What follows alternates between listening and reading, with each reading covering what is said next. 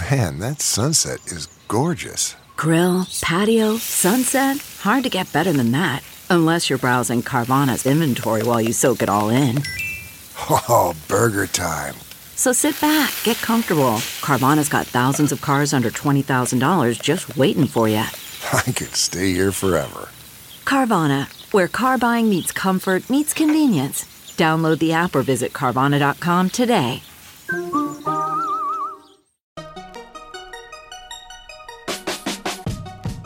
Welcome to the Tech Meme Ride Home for Wednesday, July 25th, 2018. I'm Brian McCullough. Today, another internal Facebook memo leaks. China tells Facebook not so fast. Steam does battle with Discord. Why the iPhone can't compete in China. And a Y2K bug for the new millennium. Here's what you missed today in the world of tech.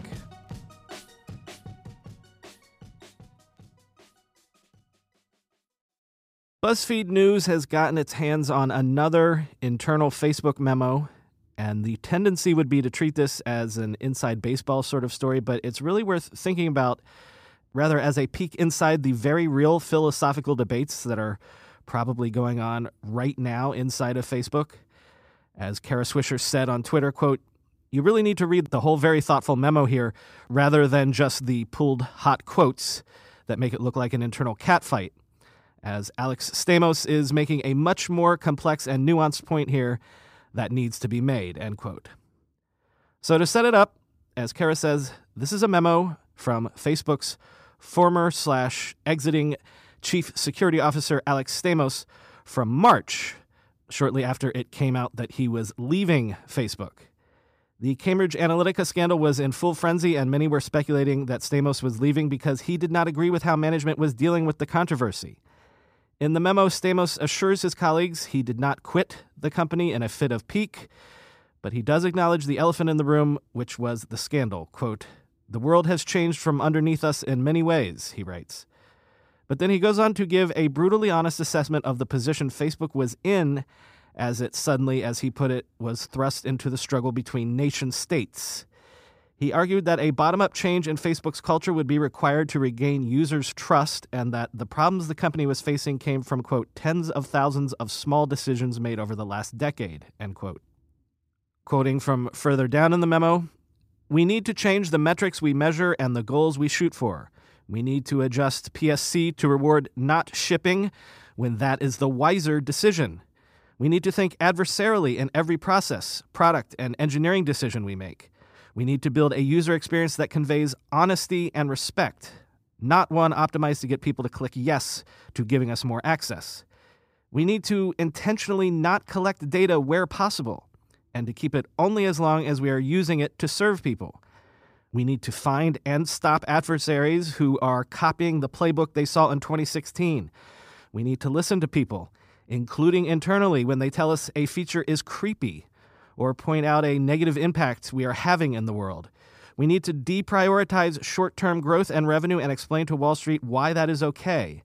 We need to be willing to pick sides when there are clear moral or humanitarian issues.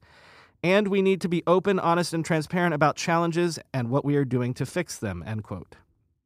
In the context of the memo, Stamos indicated that he felt these changes in culture were already well on their way to being recognized among Facebook's leadership. And so, essence, the memo was an effort to urge everyone to get on board. Still, many are reading his list of directives about moving away from growth at all costs as sort of subtweets of possibly CEO Mark Zuckerberg and especially Facebook executive Andrew Bosworth, whose maximalist growth memo was previously leaked by BuzzFeed and which Bosworth partially walked back subsequently. The BuzzFeed piece by Ryan Mack and Charlie Warzel ends by saying, quote, "Stamos' impassioned rhetoric and laundry list of problems Facebook needs to tackle make his departure at this crucial moment in the company's history all the more remarkable. For some familiar with the company's current culture, there is concern that Facebook is losing a voice of reason at just the wrong time," end quote. In a slightly related story, Colin Stretch, Facebook's top lawyer, who led the company's investigation into Russian election interference following the 2016 presidential election and testified before Congress about this very thing, is also reported to be leaving the company at the end of the year. Stretch was key, apparently, in crafting Facebook's legal response to the Cambridge Analytica scandal. Speaking of Facebook, this happened so fast that I didn't even get a chance to tell you about it. Just yesterday, Reuters was reporting that Facebook was setting up a subsidiary in China to create a, quote, innovation hub to support local startups and developers. The subsidiary would be a first for Facebook to have a company-owned enterprise inside a country where its main website and business remain banned. The subsidiary was registered to be in Hangzhou, where Chinese tech giant Alibaba is located. Well, not so fast. The reports of the subsidiary being approved were based on Facebook's registration showing up in a Chinese government database, indicating that Facebook had gained the necessary bureaucratic approval for this enterprise. Then, the listing in the database mysteriously disappeared, and according to a person familiar with the matter who spoke to the New York Times, the approval of Facebook's new Chinese initiative has now officially been withdrawn by the Chinese government. What does this all mean? Well, the Times notes that it can probably highlight how difficult it can be for any Western tech giant to even get a toehold in China, but also, quote, the kerfluffle illustrates how complicated China's bureaucracy can be. Foreign companies seeking to expand here must navigate a vast and decentralized government in which provinces, cities, and ministries all vie for influence and power. While one part of the government may be happy to support a foreign company like Facebook, that could ruffle feathers elsewhere. Facebook seems to have fallen victim to just such a scenario. If you're not familiar with Discord, then you're probably not a PC gamer. Discord is a popular chat app / social networking hybrid that has been embraced by hardcore gamers and attendant communities to the tune of 130 million users. In the world of multiplayer games of all stripes, you sometimes need to coordinate your team gameplay, and Discord began as a way to do that, but it has evolved into a general-purpose gaming social network in a broader sense. Well, even if you weren't aware of Discord, I can assure you that gaming platform Steam was. And in response to Discord's popularity, Steam is rolling out new text and voice features that it's calling Steam Chat in order to prevent Discord from basically stealing its thunder. Quote, previously, Steam was invaluable not only because of its storefront, but because it facilitated social connections between players. So said Super Data research manager Carter Rogers to Variety back in June. But now Discord is where gamers' main friends list live, not Steam, end quote. The problem for Steam is that if Discord continues to be this popular, it could basically by default have a ready-made distribution platform for games that could rival Steam's that Discord could turn on whenever they wanted. Thus, Steam's new features described by The Verge thusly, quote, the new updates are mainly around design and chat versatility. Now you can share GIFs and rich social and video links with friends in Steam Chat, sort friends by favorites, group your friends by game and by party, and maintain more fully featured group chats that are designed more like Discord servers. Steam Chat also now offers built-in voice chat with many of the same perks, like channels and link inviting, that you get with Discord, end quote. When your commerce platform is threatened because somebody else launched a better chat app, disruption is a hell of a thing. With everybody fighting for attention, how can your business stand out and connect with customers? Easy. Get Constant Contact. Constant Contact's award-winning marketing platform has helped millions of small businesses stand out, stay top of mind, and see big results fast.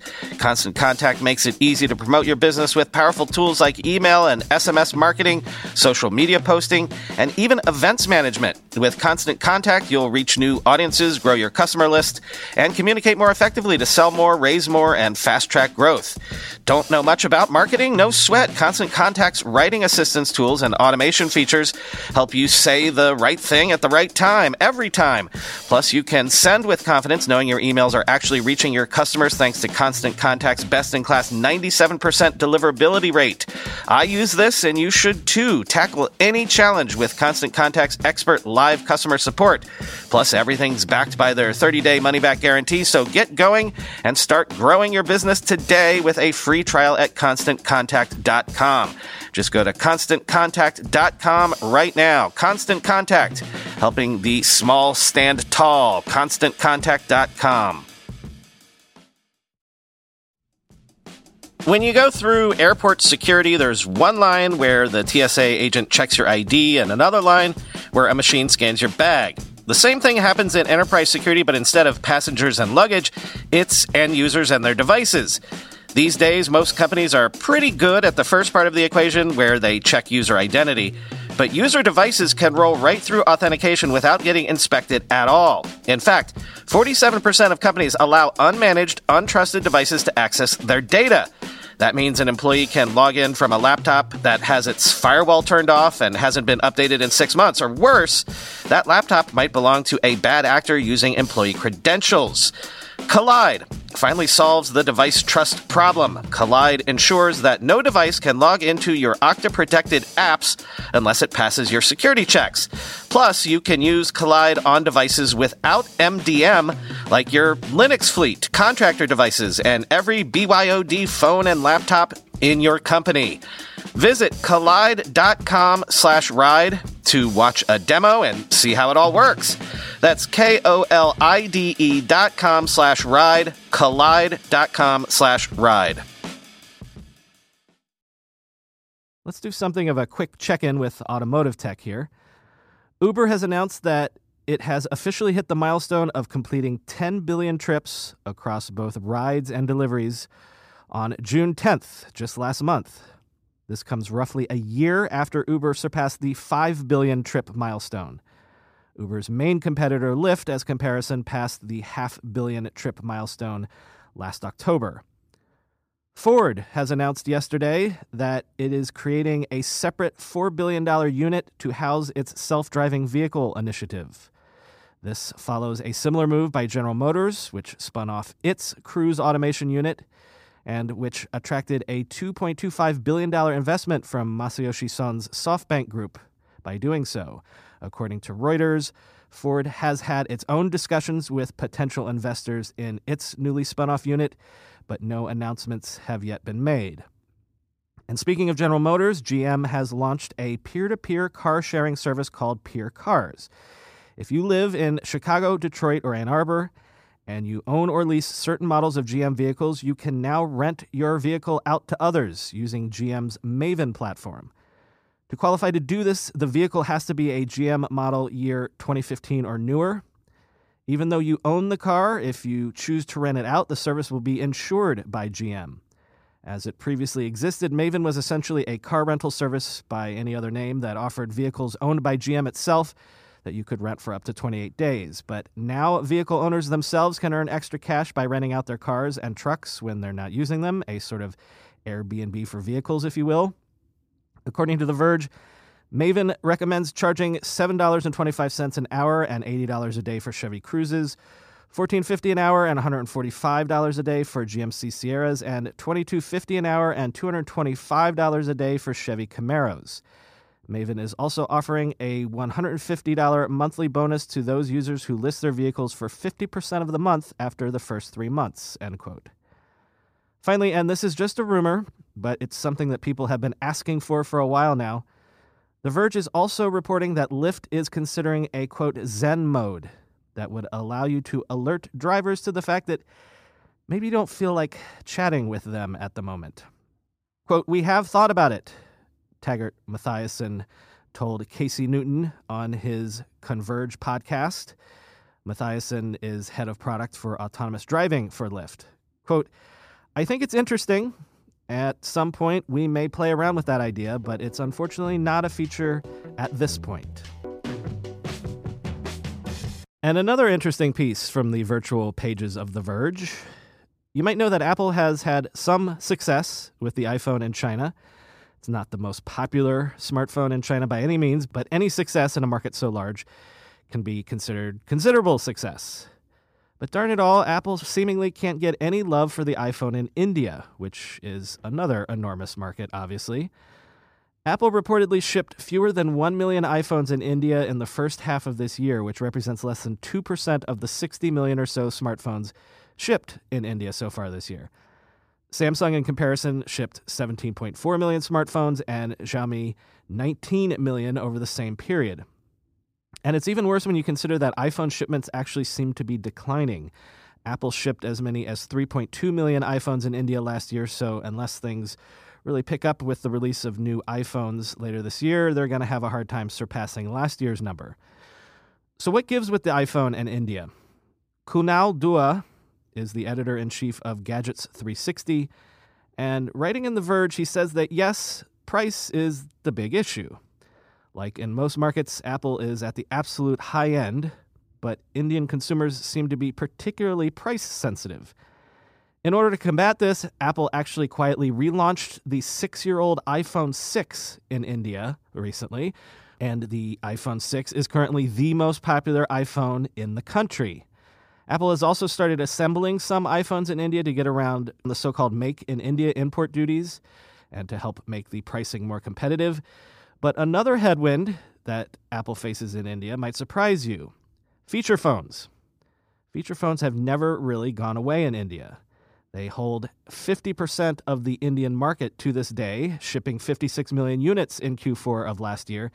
And the feature phone market is actually growing, while smartphone sales remain flat. Dua concludes his piece by noting that volume is not the only strategy Apple can pursue in India. It could help matters by moving more manufacturing to India to become more price competitive, but that's a chicken and the egg sort of thing. Would Apple want to make a commitment like that until the market is there to justify it? Perhaps the way forward is to focus on building its brand and waiting for the expected explosion in the Indian middle class to catch up. As Tim Cook said when he visited India in 2016, Apple is committed to having a presence in the country for, quote, 1,000 years. Finally today, remember the Y2K bug when everyone feared the world could come to a grinding halt just because the year 2000 was coming and computers weren't programmed to handle years with more than 2 digits? Well, that isn't quite just so much 90s nostalgia if you work in technology in Japan. Here's the problem. On April 30th of next year, Emperor Akihito of Japan is scheduled to abdicate his throne in favor of his son, Naruhito. Akihito has been emperor since 1989, so basically the entire web and modern internet era. But the way it works in Japan is that the calendar counts up from the coronation of each new emperor. And not only that, but the calendar marks the era that emperor represents. So Akihito represents the Heisei era, and the Showa era of Emperor Hirohito preceded him. Sorry if I butcher any of those words and names, by the way. So, okay, computing systems will have to account for a new calendar counting up from the coronation of a new emperor for the first time since the internet basically went mainstream. That's a bit of work, but not a big deal, right? Everybody knows a change is coming and there's time to prepare. But here's the problem. The official name for Naruhito's upcoming era has not yet been announced, so you can't even begin to start programming the calendar updates because you don't know the name of the era. This is a problem for software developers. Microsoft just released a software update in April to help developers, but also for international standards bodies. Quote, a much harder problem faces Unicode, the international standards organization which most famously controls the introduction of new emojis to the world. Since Japanese computers use one character to represent the entire era name, Unicode needs to set the standard for that new character now, but it can't do that until it knows what it's called, and it won't know that until late February at best. Unfortunately, version 12 of Unicode is due to come out in early March, which means it needs to be finished before then and can't be delayed, end quote. For other systems, a possible solution might already be obvious. Just do nothing. ignore the change completely. Many older computers and networking systems in Japan, those from the 80s or earlier, have simply never been updated, so they still think the year is Showa 93, even though that era ended with the last emperor 17 or so years ago. So, for example, in May, Japan's National Tax Agency announced it was thinking about continuing the Heisei dates after the switchover, merely to avoid confusion in tax payments.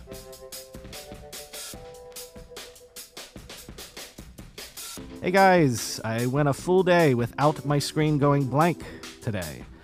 I think I've figured out a specific series of steps that allows me to unplug the external monitor without everything going bad. Sort of like the so-called golden path that Steve Jobs used to demo the first iPhone and keep it from crashing on stage. But I'd better not push my luck, of course, so that's all for today. I've been Brian McCullough. Follow me on Twitter @BrianMCC, and I'll talk at you again tomorrow.